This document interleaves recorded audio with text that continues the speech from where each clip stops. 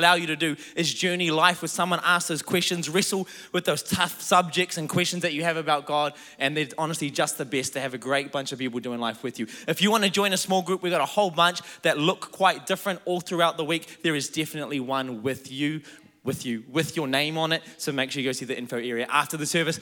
We would love to get you into a small group. If that's good, say that's good.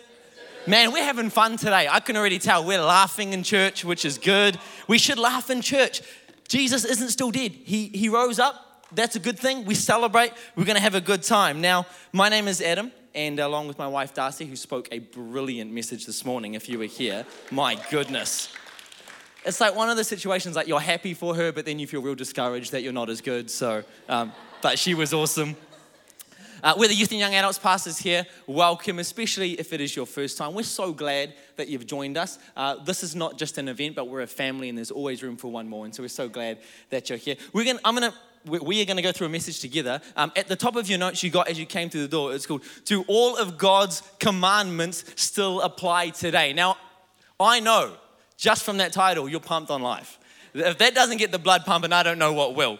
I want to say this right from the outset. I could have titled this message, "The Incredible Grace of God," and we would be speaking about the same thing. I want us to go on a journey today, and I believe that God is going to speak to a whole bunch of people, and for many of you, the way that you see God, the way that you interact with Him will never be the same again. I believe that with all my heart. I cannot wait. Now, last night was the Elim College School Ball. Is there any students in here that went to that, or are they still sleeping? Did you go? You're too old. Are you joking? Sick joke. I like that. Okay. Joshua, did you go to the school ball? Was it Flash? Did you have a date? My man. But I never had a date. All throughout the school balls, I was saving it for my wife. I don't know what I was saving, my dates. But anyway, last night was the Elim College School Ball. Now, I was thinking about it, and in light of the message I'm going to share today, I remember going to the school ball when I was in year 12 at Pakuranga College. Oh, what a time to be alive. I remember being year 12, but I remember that back then, I looked like I was 13. I had no date, and I was super scrawny, right? Nowadays, I'm 30, I'm married, and I closely resemble the Hulk, okay? But that was not a joke, my friends, okay? No, it was a bad situation. I used to turn up everywhere, and people used to ask me whose little brother that I was, and I was older than all of them. But anyway, I remember going to the school ball, and I remember being really excited to build memories that would last a lifetime. And so we decided that year that we would make our way to the Ellerslie Convention Centre in style by hiring out a horse and carriage to trot ourselves along to the venue. Oh, snap, it was going to be good, right? Now, I didn't think too much really about how the horse and carriage would actually get us to the venue, because I was a teenage boy and they don't think about anything, right? So there I was, like I didn't even know how I got there, but I was on the horse and carriage, and I remember approaching a really busy intersection as I was giving everyone my best Queen Elizabeth impersonation out of the carriage. Salutations, yes. And as we approached this huge intersection, I started to freak out. It suddenly dawned on me, how the heck were we going to make our way through this intersection with all of these zooming cars, like big, busy, like green lane intersection, and I'm freaking out. And then right before my very eyes, one of the horse trainers, she walks out into the middle of the road like a barbarian. She lifts her hand, she stops the traffic, and we just waltz our way through. I couldn't believe it. I was like, this is amazing. And so when we finally arrived at the Ellerslie Convention Centre earlier than everyone else, so they couldn't see our horse and carriage, I remember being amazed at what had just happened, and I said to one of the horse trainers, I was like, how did that just happen back there? We just walked on through, and she goes, "Oh, didn't you know?" I was like, clearly I didn't know, I'm asking you. She said, "Didn't you know horses have right of way on all New Zealand roads?" I thought, what? I thought, that's crazy. I remember in that moment thinking, that would make sense back in the olden days, but I couldn't believe that such an old-sounding, somewhat irrelevant-seeming law would still apply today. And turns out it does. If you don't give way to a horse on a road, you're actually breaking the law. Now, who would have thought that such an old law like that would still apply today? Who would have thought that even though it seemed irrelevant, you would be deemed guilty if you break it? You know, there's some other laws that were set in place for a particular people at a particular time back in the day, and surprisingly, they still apply today. I'm going to share some of them with you, brought to you by our good friends, America. All right? Yeah, this is your nation. In Arizona, if you cut down a cactus, you could spend 25 years in prison. How good? They love their cacti. In Ohio, policemen are allowed to bite a dog if they think it will calm them down. How good? In what world does biting something calm it down? In Texas, it's illegal to sell your eyeballs. For real. In Rhode Island, you may not sell toothpaste and a toothbrush to the same customer on a Sunday. I was thinking, what one would I choose? All right, what one would you choose? You can only get one. Hands up if you are toothbrush. That's me. Hands up if you're toothpaste. Really? You're just gonna put it on your teeth and just be done with it? I feel like non-toothpasted brushing is better than, anyway. In Arizona, if you are found stealing soap, like a bar of soap, you must wash yourself until the bar of soap has been completely used up. Does someone enforce that? Do they just like, what? I don't know, like talk about coming clean. Anyway.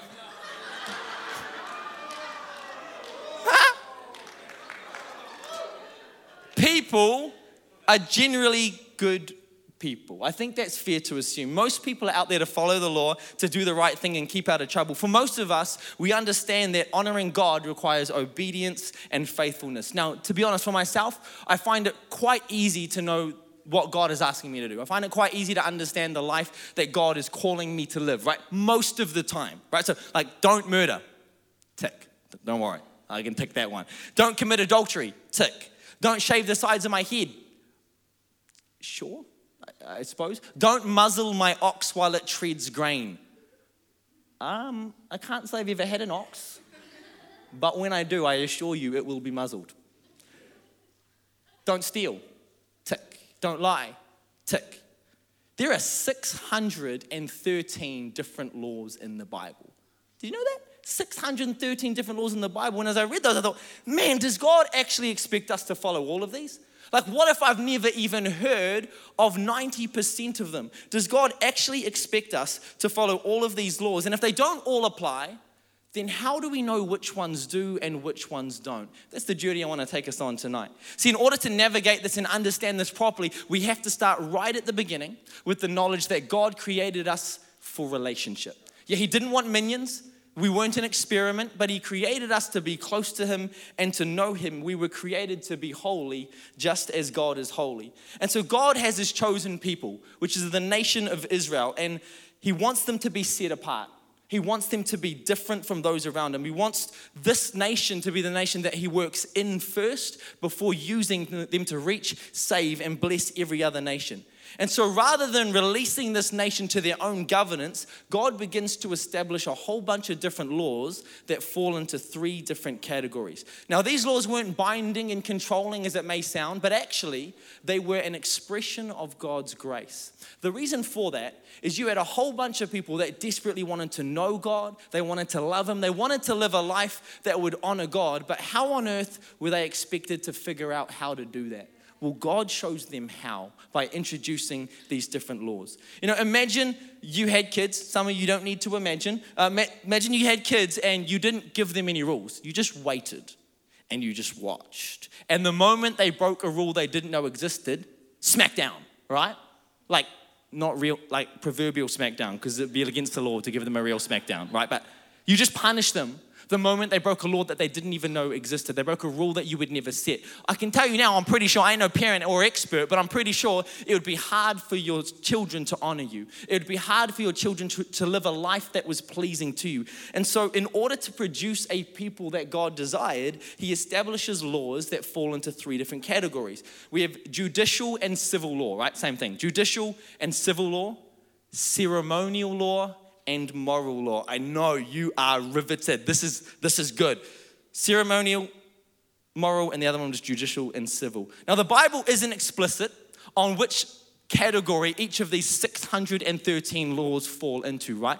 But because we can clearly identify the reason, the purpose, the meaning behind each category, and we know God's heart, we're able to decipher which law falls into which category. And I want to just spend a few moments tonight to touch on each three of the categories, but it's for a reason. I want us to be able to come to a conclusion at the end and understand what this means for us as Christians. And I promise you, it is super exciting. Is that cool? So let's go through this a little bit systematically so that we can gain a better understanding and a better revelation. My heart is that you would grab a better understanding of God's heart towards you today. So the first one is ceremonial laws.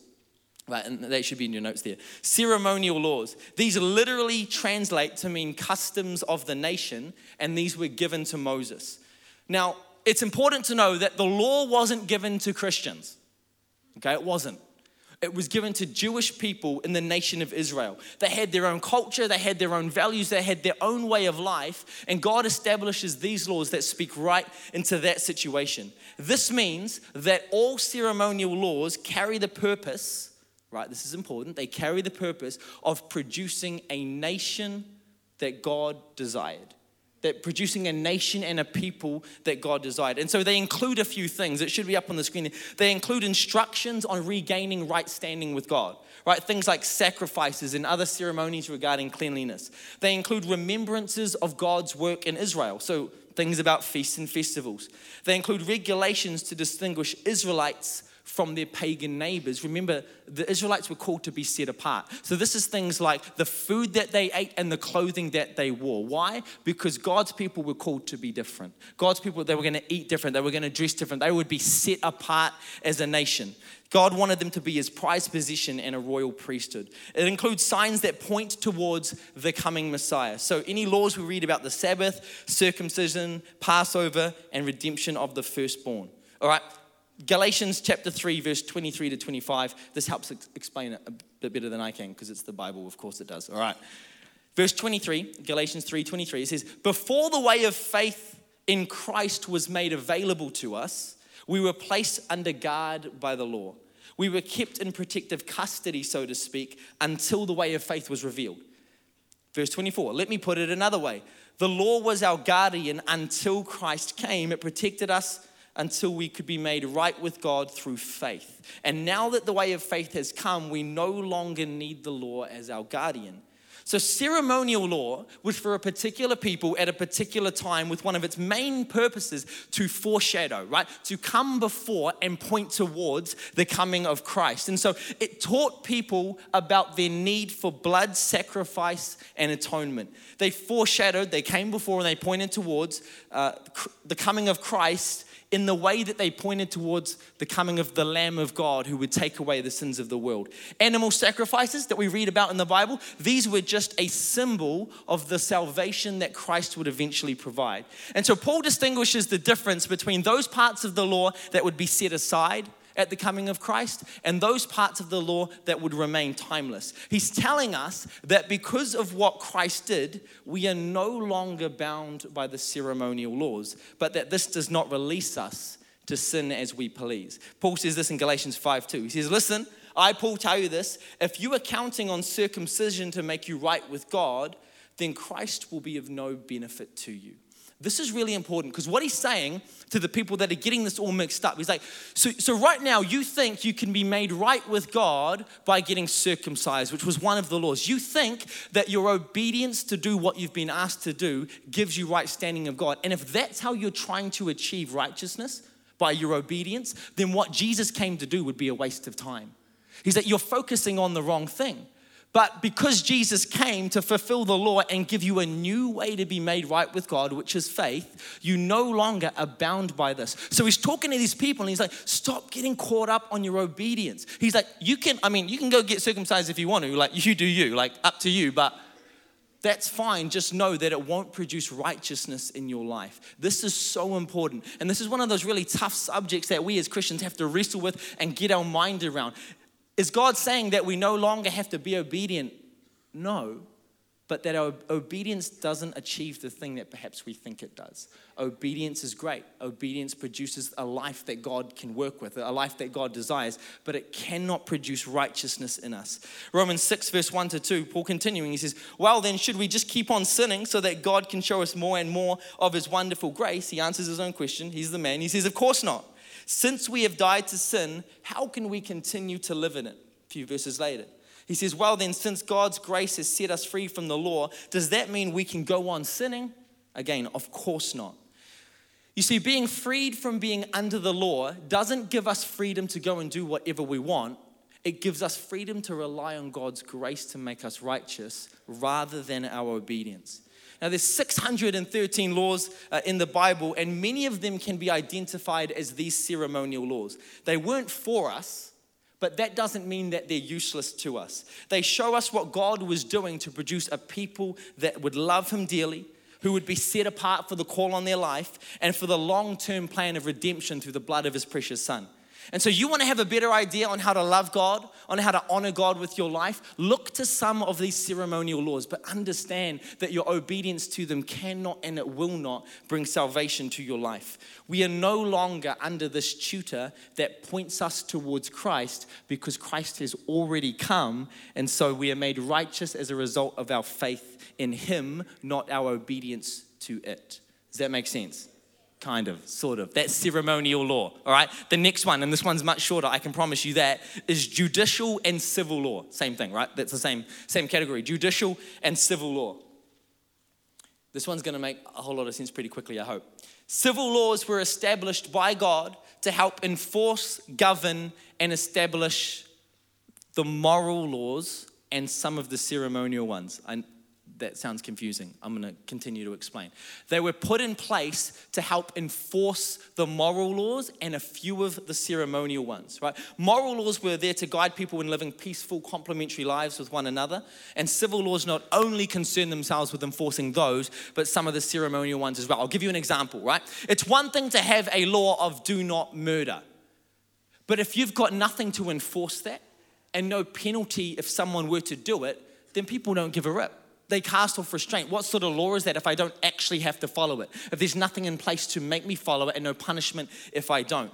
So when we think of the law in New Zealand, like we're gonna go and follow the law, this is our equivalent of their civil laws. These are in place to create harmony among people, to solidify what God deems is important, and to help aid people in honoring God with their obedience. Old Testament civil laws include everything from murder to restitution for a man gored by an ox, to the responsibility of a man who digs a pit to rescue his neighbor's donkey if it falls in the pit, right? Like, he has a responsibility to rescue the donkey. So it's just these things set in place. Civil law were for the Israelites and the foreigners in Israel at the time. Simply put, they were the law for the people in that nation at that time, kind of like what we have here in New Zealand. Therefore, we are no longer bound by them. We are no longer under them because Christ came to fulfill the law and give us a new way to be made righteous, which is faith. That's judicial and civil law. And now we're going to move on to moral laws. It's like a class. But you're all listening so well. That's not like your old selves. Isaac's, hey, I was a good student. Yeah, you were the best. Okay, moral laws relate to justice and judgment and are often translated as ordinances. If you read the word ordinances, it can often be referring to these. They are based on God's holy nature, which means that they are holy, just, and unchanging. Because God is never changing, he's the same yesterday, today, and forevermore, we can know that moral laws are also unchanging and timeless. They are an expression of who God is. And because God never changes, we can be so confident that these laws apply as much today as the day that they were first given. Moral laws are quite easy to identify. Firstly, because they are moral in nature. And secondly, that they are deemed obvious by reason and common sense. You know, the main difference between moral laws and ceremonial law, which is the one we spoke about at the beginning that we were like pointing people towards Jesus. The main difference is that you wouldn't know you were breaking a ceremonial law unless God had stated it. Like, to some extent, they're a little bit random. To some extent, you don't naturally know it exists until God comes in and says, hey, do this, don't do this. And you're like, cool, I can be obedient to that. Whereas moral law, it's deemed in the Bible as already written on our hearts. We know instinctively what is right from wrong before we've even heard it said. Moral laws include regulations on justice, respect, and sexual conduct, and they also include the 10 commandments that we read were given to Moses, with the exception of the Sabbath. All right, that one doesn't count. That's something different. This is what's important to know about moral law. Moral law in no way whatsoever points people towards Christ. All right, I know that's the bad news. It simply illuminates, it highlights the fallen state of mankind. They highlight our sinfulness when we break them, but in no way do they point towards the solution of forgiveness. And this is where it gets a little bit tricky. And this is where I think it's all going to come together and begin to make a little bit more sense, even though it's tricky. But you guys are smart. Because Jesus came to fulfill the law, not abolish it, it means technically we're not bound by these moral laws. Now, hold the phone before you run out and do something barbarian and take out someone you've always wanted to take out. Even though we're not actually bound by these moral laws, it would still be a sin to break them. There's this common misconception that the Old Testament, right, which is the time from the beginning in Genesis all the way up to the end of Malachi, the Old Testament, the time before Jesus, there's this common misconception that the Old Testament is like an old agreement and there's a whole bunch of mistakes, and so then a New Testament agreement was coming just to replace it. Now the Bible does say that one is old and one is new, but that the new isn't a direct overlapping, it's not an overriding of the old. And Jesus clarifies this in Matthew 5:17. He says, look, don't misunderstand why I've come. I did not come to abolish, I didn't come to get rid of the law of Moses or the writings of the prophets. No, I came to accomplish their purpose. See, their purpose was to reveal to people that they needed a savior. Their purpose was to highlight the fallen state of mankind, to highlight people that they needed a savior and a Messiah that would die for substitutionary atonement. All right, that's simpler than it sounds. When you're in school and you have a substitute teacher, another teacher comes in and teaches instead of what your teacher should have done, right? They stand in the place. So for substitutionary atonement, what Jesus came to do, it means he stood in the place, he paid the price that you and I deserve to pay for our sin, so that our sins are atoned, they're forgiven, they're accounted for, and no longer do we owe anything. So Jesus came and paid the price that we deserve to pay in our place. And that's what Jesus is saying here. Matthew 22, verse 34 to 40. Says, but when the Pharisees heard that he had silenced the Sadducees with his reply, they met together to question him again. One of them, an expert in religious law, the man, tried to trap him with this question. They said, teacher, which is the most important commandment in the law of Moses? Maybe you've heard this before. Jesus replied, you must love the Lord your God with all your heart, all your soul, and all your mind. This is the first and greatest commandment. A second is equally important. Love your neighbor as yourself. The entire law, he says, he's talking about all 613. The entire law and all the demands of the prophets are based on these two commandments. This is massive. The boldness of the Jesus. This is huge. This is Jesus talking to these religious leaders saying, they're missing the point.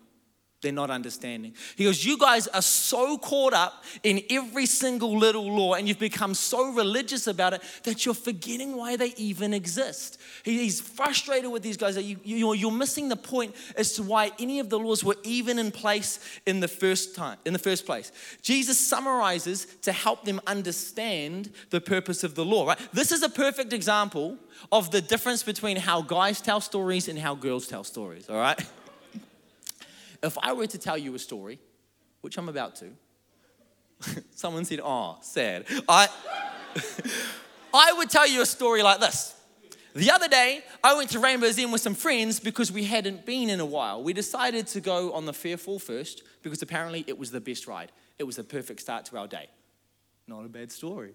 Now, this is how Darcy would tell you the same story, okay?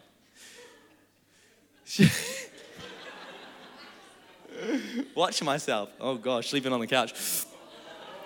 She would say this. The other day, we decided to go to Rainbow's End with some friends because we hadn't been in a while. I think it was 6 months ago, maybe 7. I think it was 6 months ago. But we went with Sarah and John. But Sarah, I remember, had to meet us a little bit later that day. So we met at John's house. Once we met, we traveled in at about 10 a.m. And when we arrived, my goodness, there was a long line. But luckily, the line only took us about 20 minutes to get inside. And when we got in, I was like, yo, let's go. Fairfall. But John wanted to go on the bumper boats. But I've been telling John the whole time that we needed to go on the Fairfall first because apparently it was the best ride. So we chatted chatted about it for about 5 minutes before we walked about 200 meters to the Fearful. When we got there, we took our phones, our wallets, our keys out of the pocket. We put it in one of those little gray trays. And then finally, we were sitting in the seat, and I was next to old Sarah. She was freaking out. And then all of a sudden, boom, we were up to the top, and the view was so beautiful. But then I started freaking out. I had no idea when the thing was going to drop down. Then all of a sudden, it did, and I was screaming like halfway, maybe 3/4 of the way, all the way to the bottom. It was the perfect start to our day.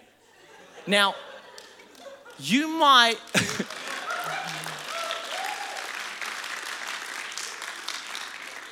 Is that not true, what happens? Now, you might like Darcy's version of the story better, right? But the way I would tell the story would just be a little bit more to the point. Now, it's not that the details don't matter. It's not that the details are irrelevant. But when I'm telling the story, I just want to get across the main thing.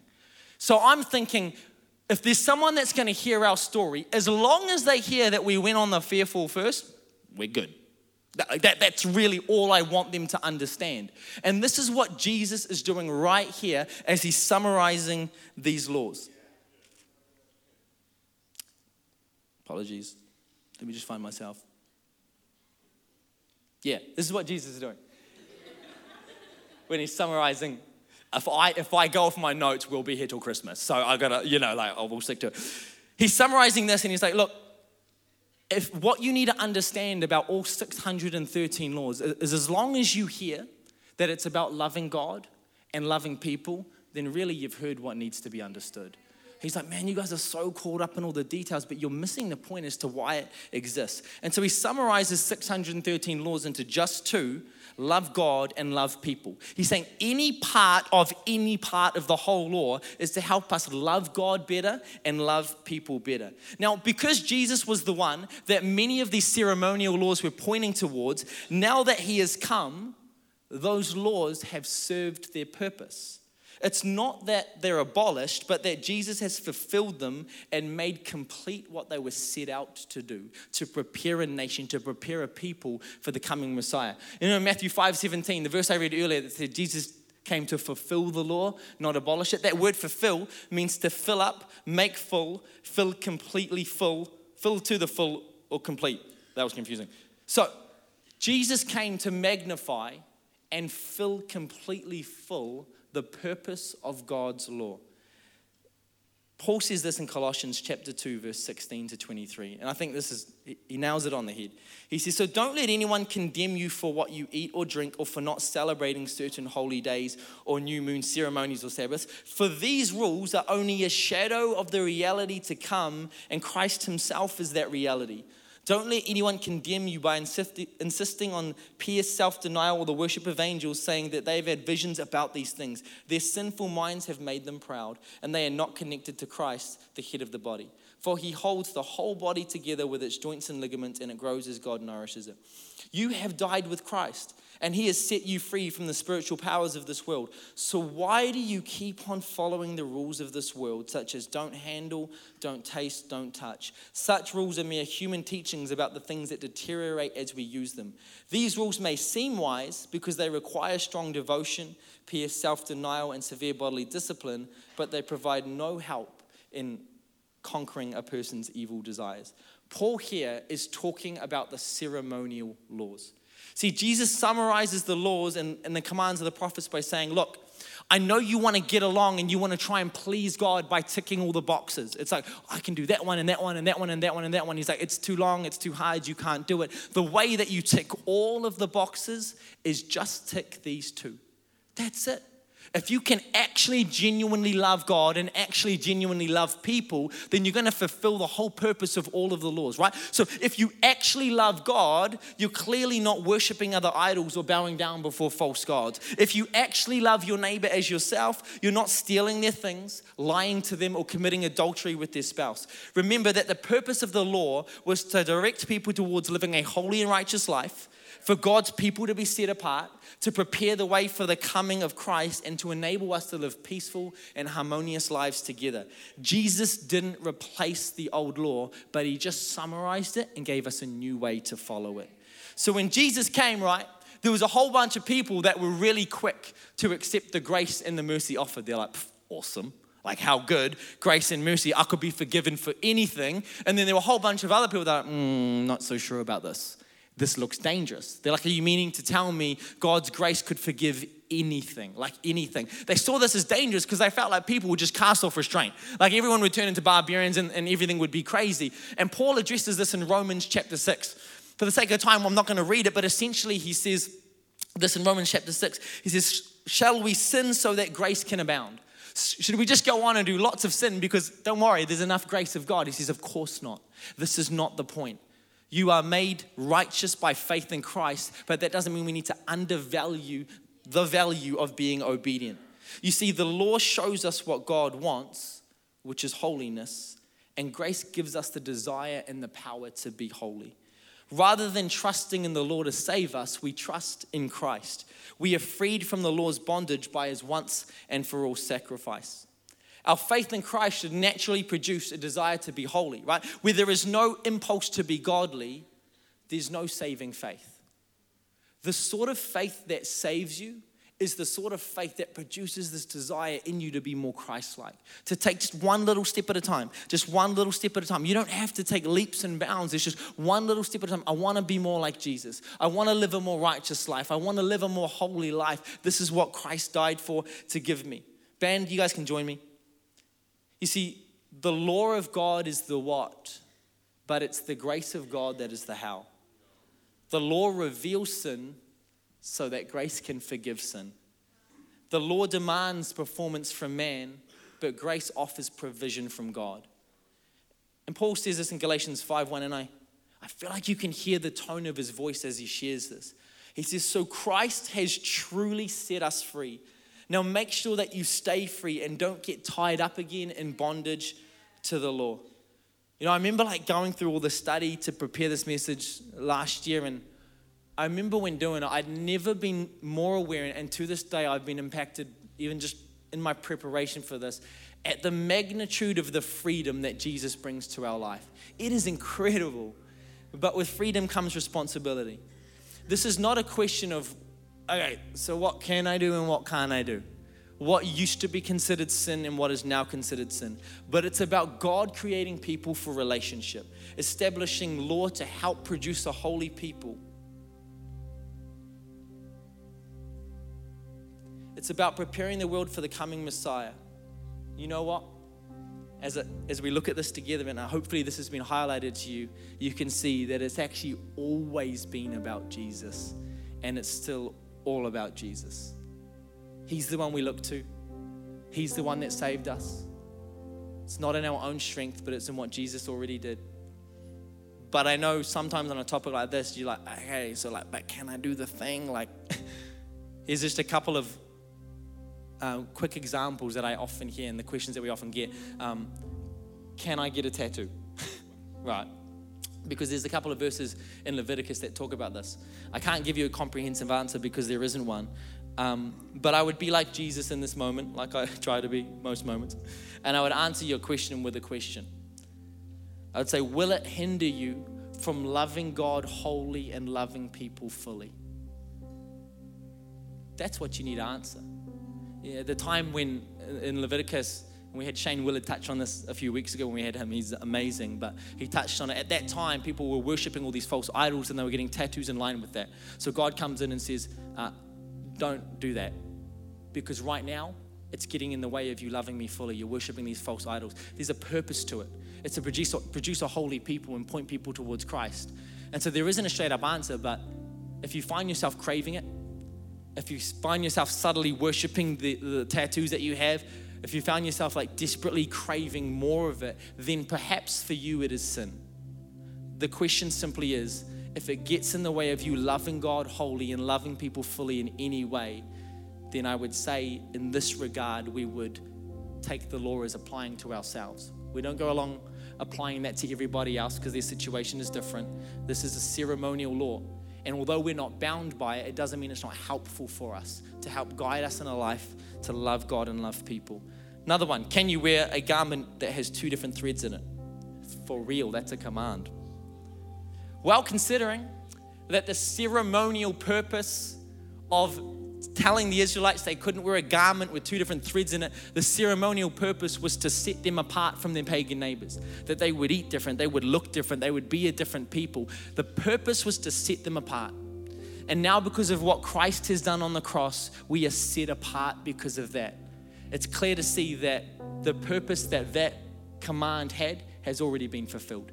It's already served its purpose. Its purpose back then was to set people apart. Now because of what Jesus did, it's already been fulfilled. I would say that it's no longer binding. Romans, pumped Adrian. Romans 6:14 says, sin is no longer your master, for you no longer live under the requirements of the law. Instead, you live under the freedom of God's grace. Look, God doesn't encourage us to cast away God's commands, but rather it offers us forgiveness in our broken attempt to live a life that honors God. What's the difference between Old Testament law and New Testament Christianity? It's simply just a whole lot easier to be made righteous before God. Jesus changed the game when he fulfilled what the laws were pointing towards, because it's no longer about what we can do to measure up and tick the boxes, and it's all about what he's already done to achieve that for us. This is why we celebrate Jesus in church. This is why we declare that there is nobody like him. We can now have right standing with God through faith and not obedience, but that doesn't mean we cast off the value of being obedient. We're about to finish, but as we do, I just want to leave you with a couple of questions for you to take away, that you can run any law that you read about in the Bible through these questions. This is going to help you determine whether it still applies or whether it still doesn't, if it hasn't been clear so far. These questions are the number one: does this law symbolize the separation of Jews and Gentiles in the Old Testament? Jews, the Israelites, God's people; Gentiles, everyone else. Does the law symbolize that separation? God wanting his holy people? If so, it's no longer binding. Second question: does it point forward to Christ's atonement on the cross? What he did, paying the price that our sin deserved so that we could have freedom. If the law's about that, it's no longer binding. Christ has already come to fulfill that for us. Question number 3: is the law moral in nature and not canceled in the New Testament? To disobey this would be sin. Final scripture, 2 Timothy 3:16. Says, all scripture is inspired by God and is useful to teach us what is true and make us realize what is wrong in our lives. It corrects us when we are wrong and teaches us to do what is right. You know, maybe you've been living your Christian life under this impression that it's your obedience that gives you right standing with God. It pleases God, but it cannot make you righteous. And I want to say, I know that sounds odd, but this is incredible news. This is the greatest news on the planet, because now, if we're simply honest in our pursuit after God and in our love for other people, it means all that we need is the grace of God. The law shows us where we fall short, which is great news because it allows us to recognize just how wonderful the grace of God is. If we don't recognize the severity of our sin, and that sin separates us from a perfect God, then we will never be able to fully appreciate the enormity, life-transforming, life-saving grace of God. A grace that says you don't have to measure up, I've done it for you. You don't have to be good enough, I take you as I am. The grace of God. I want to invite everyone just to close their eyes and bow their heads right where they are. We're about to finish up, and you know, maybe you've never heard a message that was so heavily focused on commandments and laws and things like that, but I hope that God has spoken to you about the lengths he would go to ensure that you could be back in relationship with him. It has never been about you being good enough, because all God ever wanted was to know you, to have a relationship with you, to know you closely. And in a moment, I'm going to pray a prayer. And I invite you to pray this prayer with me. I'm going to pray it out loud. I'll invite you to pray this in your heart in just a moment. And if you were to be honest, you're sitting there right now and you're like, I've tried to measure up by being obedient. And I'm not saying don't be obedient to the word of God, but you need to understand that there is an amazing freedom that comes when you realize that in your pursuit of doing that, God's grace covers your mistakes. I'm going to pray a prayer that's going to allow the forgiveness of God to fall on your life. You're going to leave this place completely forgiven, a fresh start, a brand new beginning, and you will never be the same again. If you mean that, you want to get your life right with God, you're just one prayer away. I'm going to pray this out loud. You pray it out. Say, dear Jesus, in this moment, I recognize that this is my day. This is my moment to get my life right with you. I thank you, Jesus, that I don't have to perform my way into a relationship with you. I simply need to come with my surrender. God, I ask for your forgiveness, and I thank you that you forgive me. I thank you, God, that you went to a cross.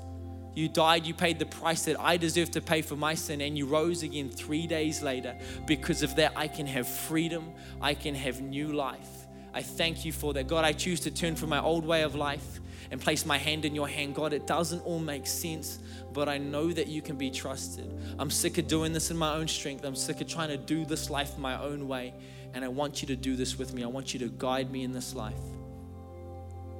I declare that you are my God and I am your child.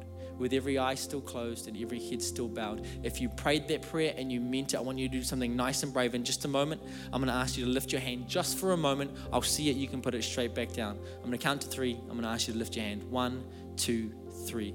Put your hand up right now. Awesome, awesome, awesome, awesome. Yes, there's people all across the place. Eyes are still closed. Awesome. Is there anyone else? You prayed that prayer. You meant it. If you were to be honest, Jesus is not at the center of your life. I'm going to wait just a couple more moments. I feel like there's at least one more person. You don't have to get your life in order first. Awesome, thank you. God sees you as you are. He loves you as you are, and He wants a relationship with you today. Is there anybody else? Awesome, thank you so much.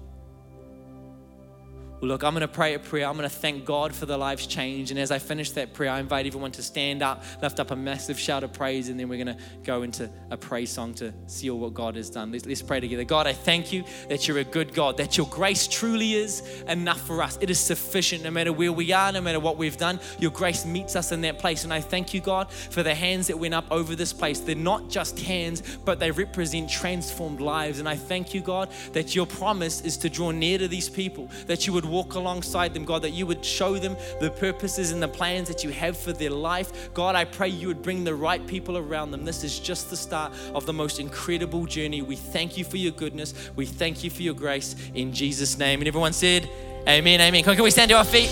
Can we give God some praise?